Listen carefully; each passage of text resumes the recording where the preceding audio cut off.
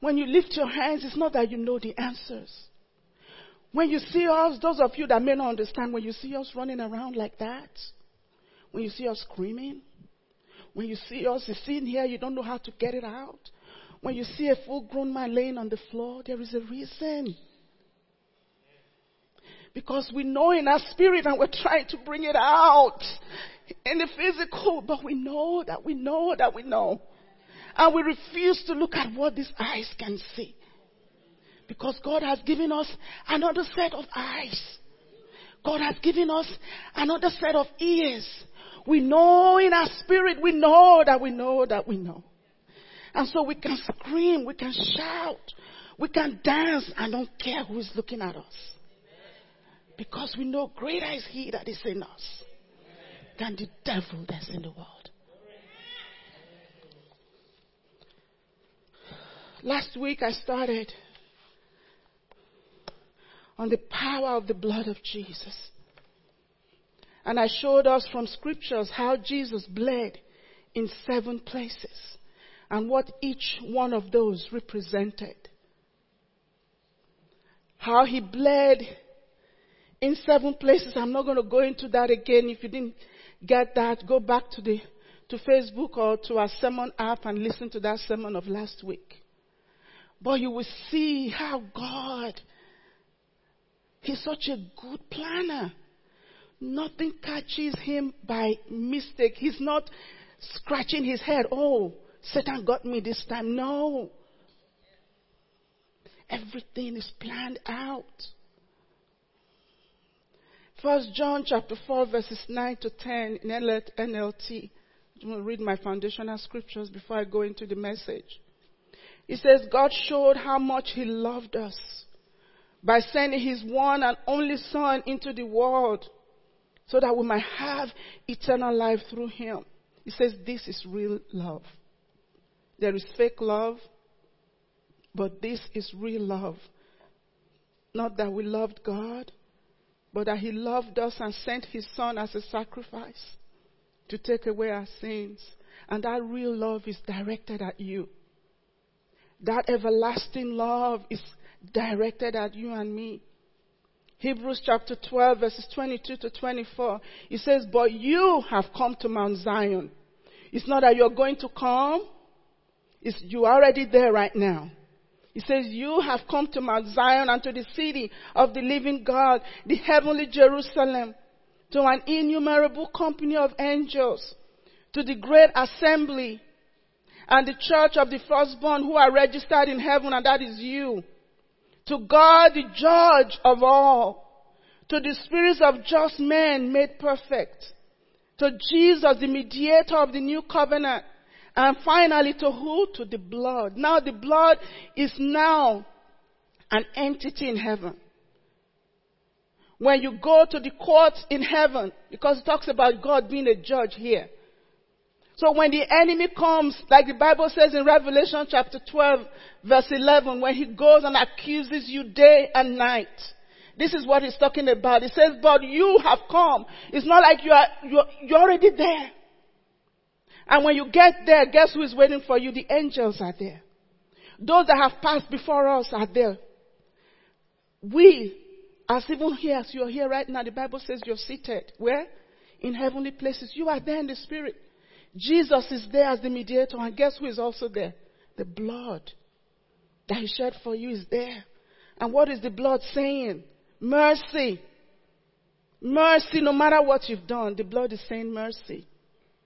Jesus is saying, Lord, this is not like Abel that was killed. I willingly spilled my blood for them. And not only was the blood shed on the earth, like Abel's blood was only shed here. Jesus shed His blood here.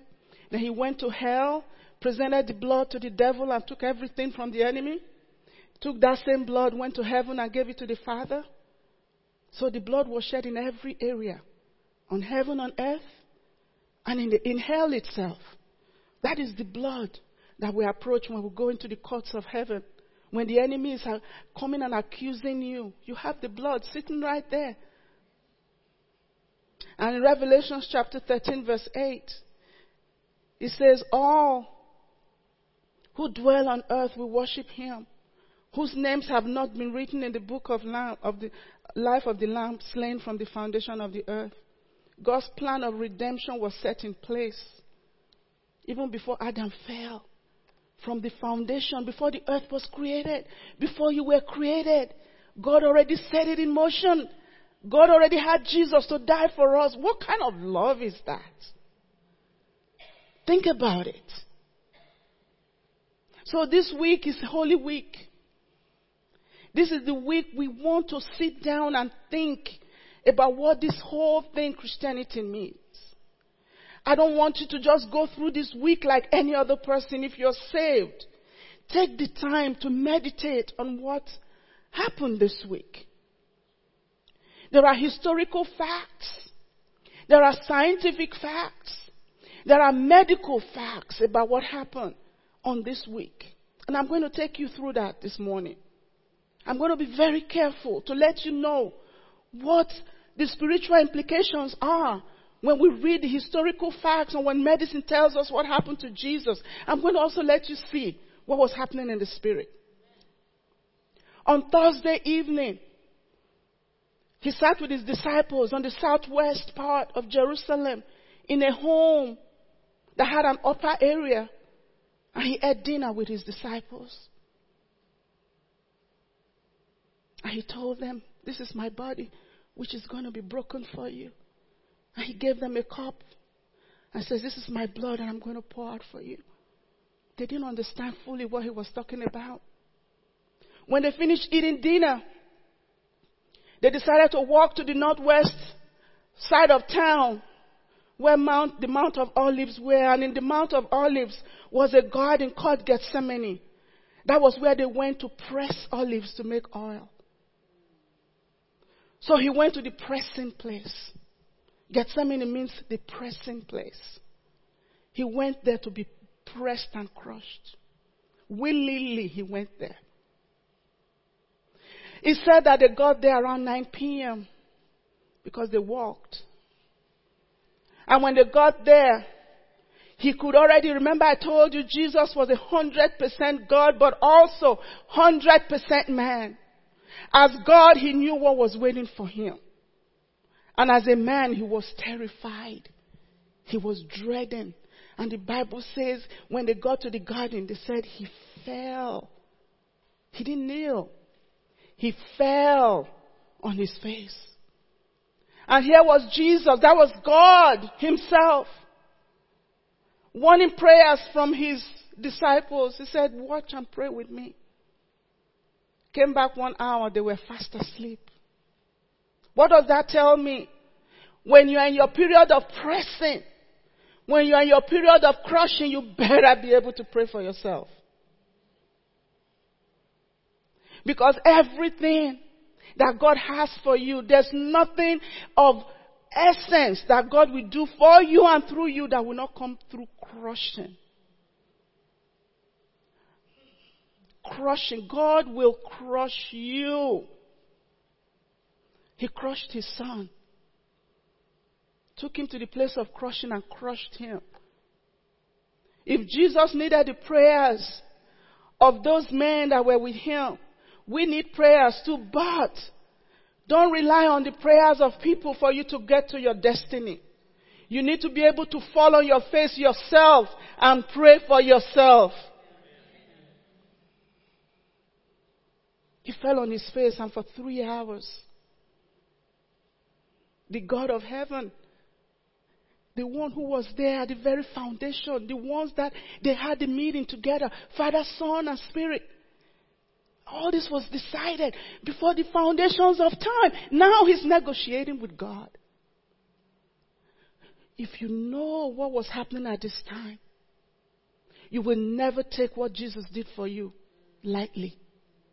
Because of you, the Godhead was about to be split. Because of you, for once, the Father, the Son, and the Spirit were not on the same page. What kind of love is that? The Bible says we were useless to him. We were of no use whatsoever. I read that scripture last week. We were of no use whatsoever to him when they decided, Father, Son, and Spirit, the Godhead, that the Son would come to die for us. He was part of the negotiations. And here he was saying, God, Father, if it's my will, no. 3 times he prayed that prayer. Take this cup away from me. The God who made heaven and earth.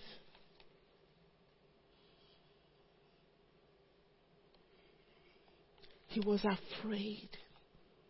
He was in terror because he knew what was coming. He didn't want to do it. There are times God will tell you to do stuff that your whole spirit, soul, and body will resist it. But I'm telling you today, no matter how inconvenieting it is, no matter how hard it is to your flesh, when God tells you to do something, do it. It will not kill you. If you don't stay in that air condition for 1 week, if it maybe tells you to go somewhere for medical missions or some kind of missions, like they will be going for a good 2 months, it's so easy to say, no, all the inconveniences that I'm going to have to go through. But in pressing through times like that you will get to experience God in a way that you've never experienced Him before. God is not a God of air condition and drive-through and 8-10 hours of sleep and movies. No. We have to be believers who are willing to put this flesh under. Jesus showed us how. If our life is all about comfort, there are people not here in church today, but it was so hard to wake up. But they stayed up to 2 a.m. watching movies and playing games. And you want to be in the same heaven with Paul?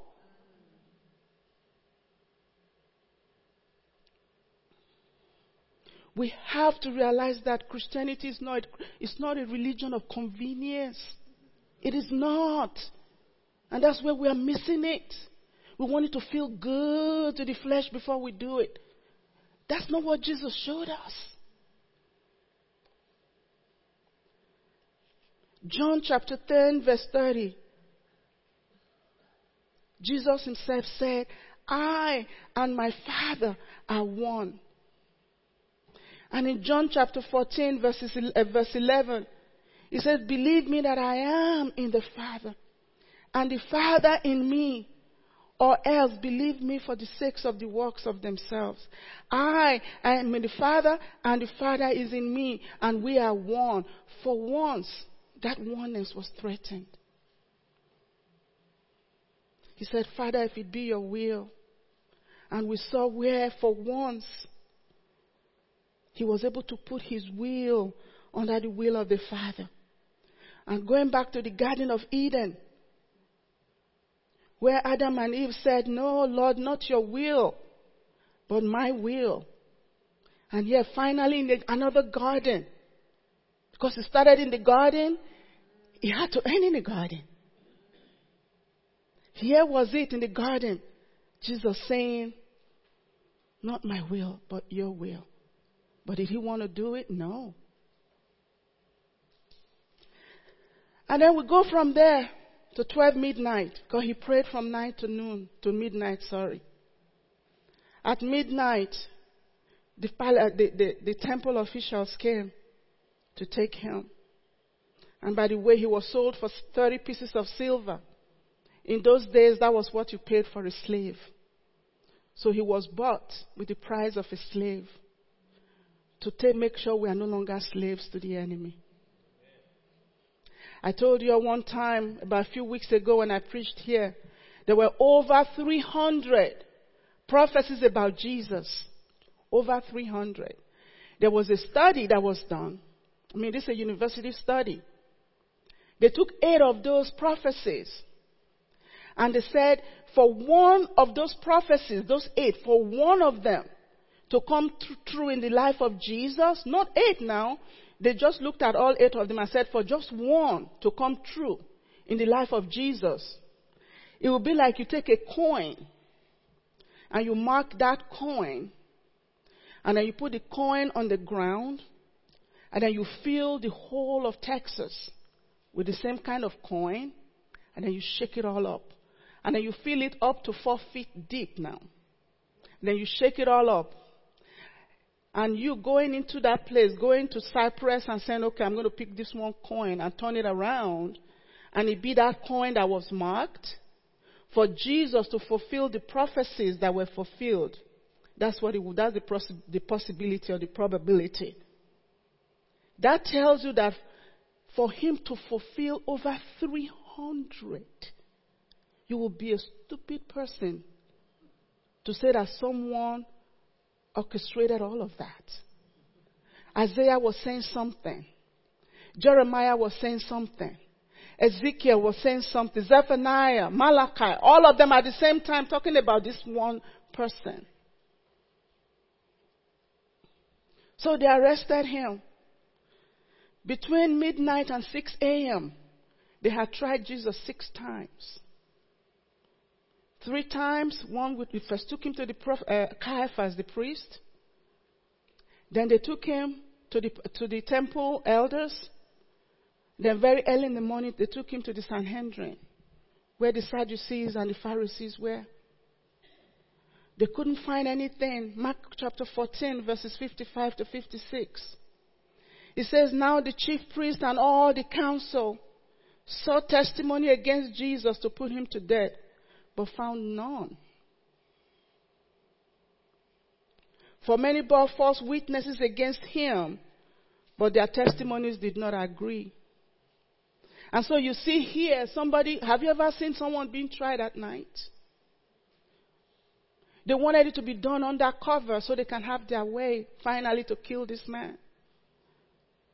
So they now asked him, you said that you are king of the Jews, you are the Messiah. He said, you said so. And they said, finally, he gave us something. So they accused him of blasphemy. They took him to Pilate. Pilate said, I don't find anything in him. In Luke 23, verses 14 to 15, said to them, that's Pilate, said to them, you have brought this man to me as one who misleads the people. And indeed, having examined him in your presence, I have found no fault in this man concerning those things of which you accuse him. No, neither did Herod, because Pilate, examined him, did all he needed to do, said, I find nothing. So he sent him to Herod. Pilate was like the governor, and Herod was like the one over the jurisdiction where Jesus was. Herod found nothing. Herod sent him back to Pilate. And Pilate was going to let him go free. But the people said no. The same people on Palm Sunday, the same people that took palms and were screaming, Hosanna, Hosanna in the highest. Blessed is he who comes in the name of the Lord. This was on Sunday. And here we are on Friday morning. The same people are saying, crucify him. Just don't live for people, period. When they shout and praise you today, 7 days later they are ready to crucify you. So that's a whole story on its own. And they sentenced him just to appease the Jews. Pilate sentenced him to crucifixion. In fact, let me tell you all a little bit. Don't fall asleep on me, and I'm going somewhere. Let me tell you a little bit about crucifixion. You know the word excruciating? That word came from crucifixion. Excruciating, there was no way to describe the pain of crucifixion. That's where the word excrucious came from. Excruciating pain, because there was no pain to describe it. What they would do is when you're sentenced to crucifixion, they will first of all take you to be scourged. And that means they were going to be beaten. They would tie you to a tree or tie you to a block. And then they would take the whips. Those whips were probably as thick as that and just had about 7 stripes coming out of it. But then one of those stripes had another 7 stripes to it. And they would tie to it bones of sheep. They would tie to it metals. They would tie to it rocks that were really sharp. And so when they held that whip, it was not like 7 times 7, like 49 stripes to it. And when they got you, one time was like 49. And when they were beating you or scourging you, they were not trying to just stay on your back. You know that, right? So anywhere that thing got, when they flipped it to you, they pull it, it's taking flesh with it. Now, some scholars say, oh, Jesus was whipped 40 times. The Jews, when they were whipping somebody for stealing or whatever it was, the person was condemned to die, they would whip them. It was 40 times the law of Moses said to do. But they would do 39 because peradventure somebody counted wrong. They would only do 39. But you have to remember, it wasn't the Jews that were flogging Jesus. It was the Romans. So they didn't follow that rule and that law. So they beat Jesus from all the studies of house scourging and all of that. When they said typically by the time they were finished with the person, that person had lost so much blood and fluid and all the organs will be exposed, because when they are beating you, it's the face, it gets to your stomach, it gets to your chest, it gets to your legs. They said the person would just be a walking shreds of flesh. And typically they died within hours from loss of water. But for Jesus to survive that, and not only survive that, they gave him a cross to carry. That's why he couldn't carry the cross. Remember, he was human. That's why he couldn't carry the cross. From where the scourging was done to Golgotha was only a quarter of a mile. It was about 600 meters. He couldn't. Physically, he couldn't. That's why they got Simon of Cyrene to carry the cross for him. And when they got to Golgotha, I'm telling you all of this, I want to bring it so that this week, if you can, go watch The Passion of the Christ. If you can stomach it. My kids are like, no, Mom, we don't want to watch it. But if you can stomach it, I would really encourage you to go watch that movie. But even as bad as that movie is, really, it's not even as near as what he went through. When they got to Golgotha to crucify him, he said that he must have lost so much blood. Remember now, the last meal he ate was when? On Thursday evening at about 4 p.m. So he was hungry, he was thirsty. He'd been beaten, lost a lot of blood when he was crucified. And when they crucified people,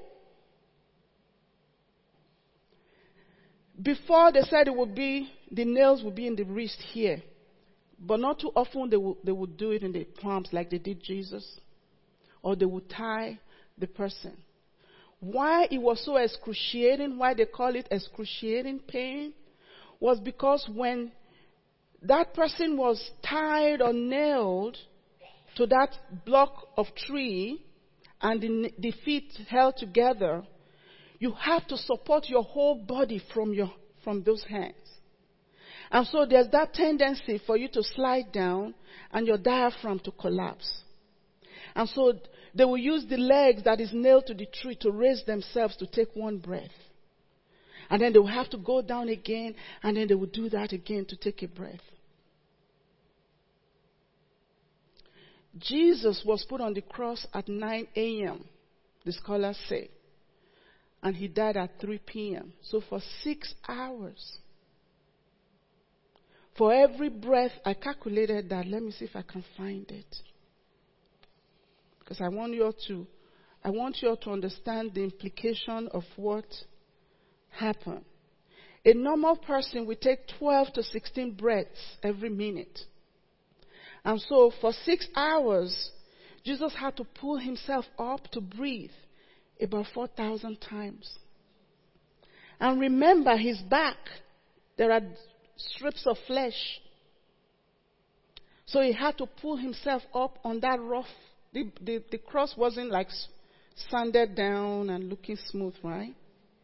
He had to pull himself up every time he took a breath on a cross that was rugged, rough, and on a back that had been impaled with flesh hanging down. 4,000 breaths. And in the midst of that, he was able to lead a thief to God. In the midst of that, he could say, "Forgive them, for they know not what they have done." In the midst of that, he saw his mother and knew she had to be taken care of. And he told John, "Behold your mother." And he knew the mother's grief that was going to come. And said, "I have a son now. You have a son to replace me." In the midst of those 6 hours. You see why I tell you have to have staying power? You see why I'm telling you that you cannot let go? Why did he do all of that? Like I said last week, why couldn't Jesus just, die without going to the cross and still save us? Why did he have to go through all of this pain? Because he wanted to make sure that you lived here free from pain. He wanted to make sure that when the enemy came at you to tell you things, to deal with your mind, he wore that crown so that you can have his mind. He took the nails in his hand and bled from there so that anything you lay your hands to do now prospers. His back was beaten and those strips of skin falling off him so that you don't have to take any sickness on your body. So that you don't have to suffer anymore. He was nailed at his feet so that now you can take dominion. As long as you're standing on this earth, you can now take dominion. You can say, "Satan, no. This earth belongs to me now." So for 6 hours, then finally, he died. And after he died at 3 p.m., the Sabbath usually starts on Saturday, but they start preparing on Friday. And so if somebody was crucified on Friday, because they start the Sabbath technically by 4 p.m., they will go by around 3 to make sure that if they were not dead, they'll break their legs. And why did they break their legs? So that they cannot raise themselves up to breathe anymore. So when the legs are broken, they will suffocate and they will die. But when they got there, Jesus was already dead, and that fulfilled the scripture, a prophecy in Psalm 34 verse 20, that says, "He guards all his bones, not one of them is broken." Now, I've talked about the physical pain. What I really want to talk about now is the spiritual pain that Jesus went through. The soul torture that Jesus went through. When you all watch the movie or when we read it, we think that crucifixion, when Jesus was being scourged, when Jesus was being crucified, they put that little loincloth to cover his private area, right? That wasn't true. Jesus was naked on the cross. And think about it. Think about it. For a grown man to be naked in front of his mother. For a grown man to be naked in front of his disciples and apostles that he had been teaching. He was like, he's their leader. He's the one they looked up to. If you come to church, the pastor you are following that has been teaching you, come and you meet your pastor naked. Do you know how the shame that was for Jesus? Remember, he was a man. He was fully man. These are people that few days earlier were screaming, "Hosanna in the highest." Now they are seeing him hanging on the cross and they are mocking him. "Oh, you could save others. Now you can't even save yourself." Think of the shame that must have been to him. Hebrews chapter 12, verse 2 and 3. Let us look only to Jesus, the one who began our faith and who makes it perfect. He suffered death on the cross, but he accepted the shame as if it were nothing, because of the joy that God put before him. And now he's sitting at the right hand of God's throne. He says, think about Jesus' example. So when God prompts you to see that person next to you at the gas station or at the store to say Jesus loves you and you are ashamed,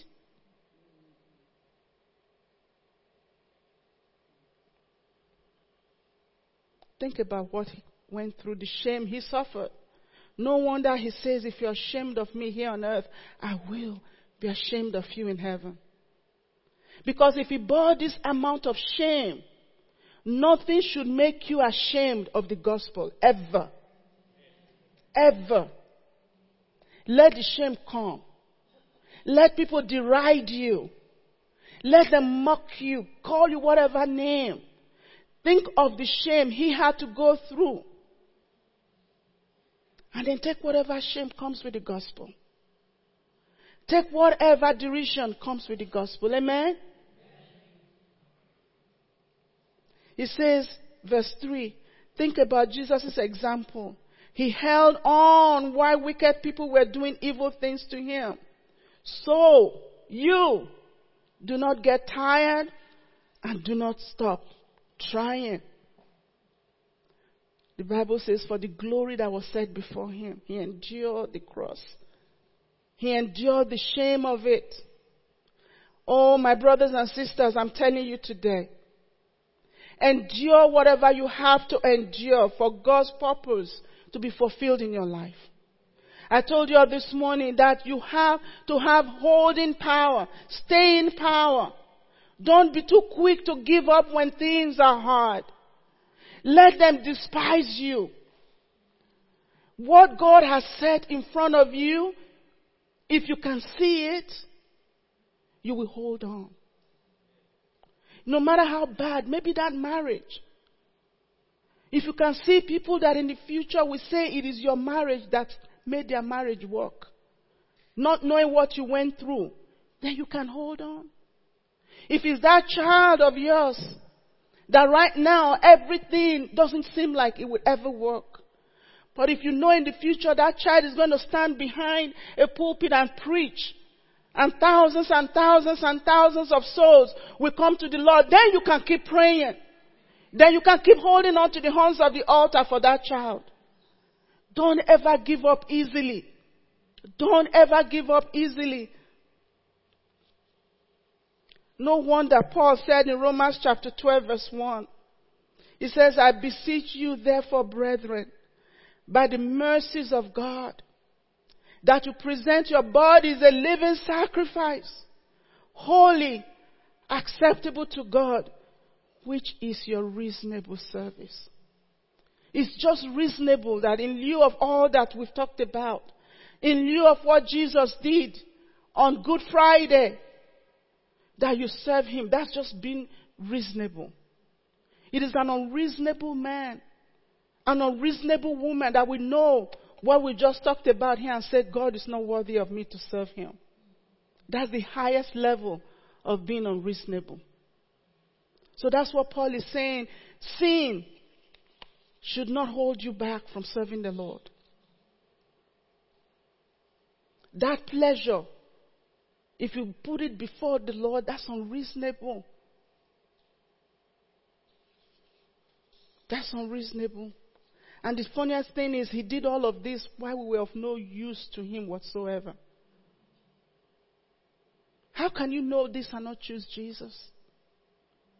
How can you know this and not serve him with everything you have? How can you know this and not pour out your life for him as well?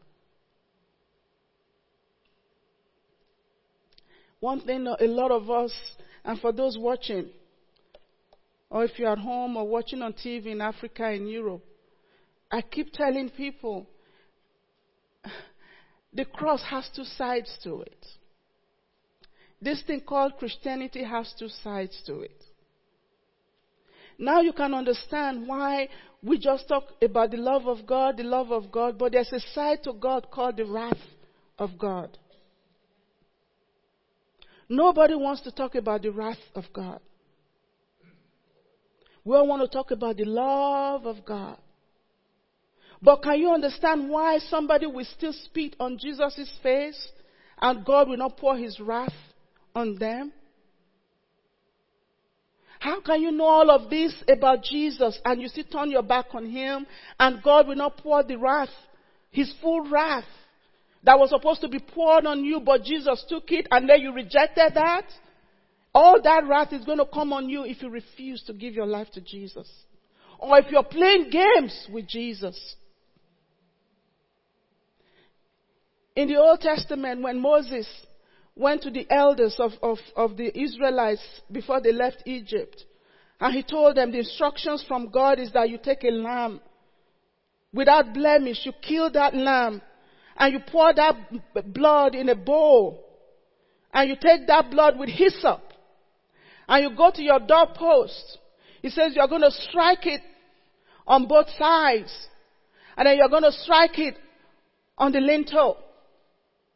But he never told him to put the blood on the threshold. You know why? Because you must not stample or step on the blood of Jesus. You must not put your feet on the blood of Jesus. And isn't that what a lot of people are doing in this generation? The blood of Jesus that's supposed to protect you. The blood of Jesus that's supposed to be your covering. That's what it's supposed to do for you. You're not supposed to tread on the blood of Jesus. You're not supposed to disrespect the blood of Jesus. Because if you do, you are no longer under his covering. And so as believers, we have to be careful what we do with the blood of Jesus. Because it's very precious to God. And it's very precious to us who know and understand what this means.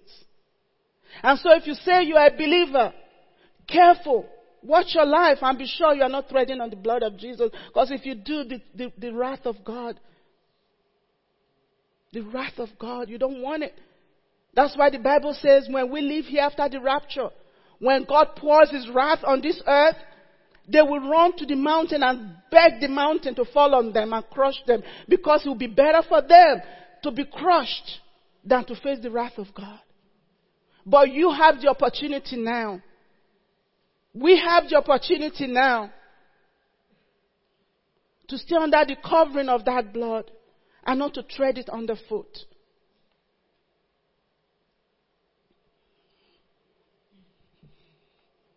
Anything that stops you from submitting to Jesus is not worth it.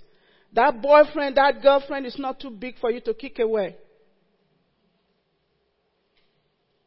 That pleasure, that pride is not too big for you to kick away.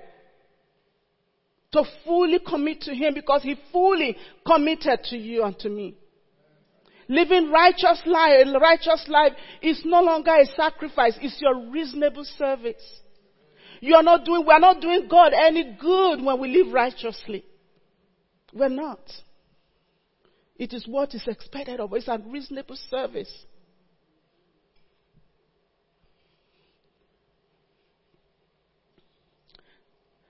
Hebrews chapter 12 verses 22 to 24. I alluded to it in the beginning. It says, but you have come to Mount Zion and to the city of the living God, the heavenly Jerusalem, to an innumerable company of angels, to the general assembly and the church of the firstborn who are registered in heaven, to God the judge of all, to the spirits of just men made perfect, to Jesus. You have come to all of this, to Jesus, the mediator of the new covenant. And you have come to the blood of sprinkling that speaks better things than that of Abel. That's what you have come to. Now that Jesus has died, now that he shed his blood, that blood, you come to that blood now because that blood ever speaks for you. That blood doesn't condemn you. That blood wants to give you everything that Jesus died for you. And in Revelation chapter 12 verse 11 it says, when the enemy comes against you, when he accuses you, says, we overcome him by the blood of the Lamb and by the word of our testimony. You have to know what the blood has done for you, and that's what you must testify of. That's the blood. Tell the enemy the blood he took those stripes he was nailed on his hands so that I will never be poor, so that I don't have to walk and anything I touch is not blessed. When you have lack, that's what you must tell the enemy. Remind him of what the blood has done for you. At the Garden of Eden, God cursed Adam and Eve and said, you have to sweat. For you to eat, for you to have abundance, you have to sweat. And Jesus went to the Garden of Gethsemane and he sweat blood. And that sweat of his canceled the sweat that you have to sweat to put food on the table. Like I said last week, working 80 hours a week, working 3-4 jobs, that's not the will of God for you. You can go to the devil and say, no, I don't have to sweat anymore this hard. Jesus already sweat for me. And he sweat blood on my behalf. Hallelujah. We've come to God. God is the judge. This scripture says we come to God who is the judge. You have a judge only in the court. So every time you're walking here on earth, day and night, there's a courtroom that you may not even know about, that you've appeared. You are there. Because the enemy is always accusing you. Those thoughts you keep having, those self-defeating thoughts. Those thoughts that you are not good enough. Those thoughts that you will never make it. All those thoughts, when they come to you, you are right in the courtroom of heaven. And if you shut your mouth, guess who wins? But that blood is there speaking for you. And that blood works when you give testimony to the blood. And say, Satan, listen, the blood of Jesus took away my sins and condemnation, took away my guilt. I don't have to feel guilt anymore because the blood of Jesus already did that for me. And immediately you say that you won that case. Amen? When the enemy comes and tells you you're not good enough, you just did that, you just did that, you just did that. Yeah, but I'm in the courts of heaven. Look at what the blood of Jesus did for me here, did for me here, did for me here. And when you testify to what the blood has done for you, that's when you have your victory. I want us to take time this morning to pray. I want us to pray this morning. If you are here today and you just have stuff going on in your life and you feel like you're not ready, you don't have what it takes, stand up on your feet. Because we're going to pray this morning. Because God told me in prayer this morning that I should pray specifically for those people that have stuff going on in their lives and they just don't have the staying power. God is telling you this morning to hold on. Hold on. That's all you need to do. Just hold on. If that is you this morning, I want you to come to the front. Just to hold on. Let me tell you, anything that God will want to do with you, it's not going to come in comfort. Pain is needed for you to achieve whatever God has for you. So embrace your pain and say, God, whatever you want to do in my life through this pain, do it. So if you are here, see everybody coming out? Let me tell you something. You must never give up. Don't. I tell people, I have lived long enough. I have had pain in my life. I have had pain in my life. But I refuse to let the enemy win. Today I'm seeing my 4 children. All my children were up here praising the Lord. Do you know what that did to my spirit? If I gave up when their father died, would they be up there today? I refuse, and you must refuse to give up. There is hope. There is a future. There is a future. There is a future. There is something in front of you that you don't see, but if you can just hold on. If you can just hold on, don't give up. Please don't give up.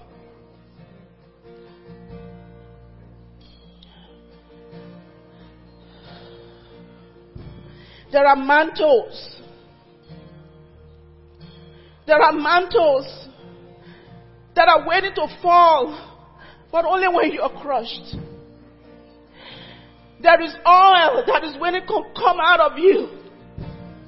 The Bible says, I think it's in Leviticus chapter 12:24, it says, bring oil from crushed olives so that the lamps of others may not fail.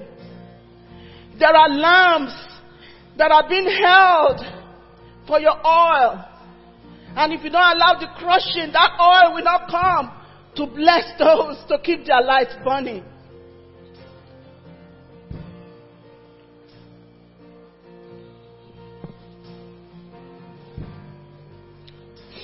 It is well. It is well. Sing that song, it is well with my soul. It is well. It is well with you, young man. It is well. Just hold on. Just hold on. What God has for you, your eyes can't even see it now. But if you can just hold on.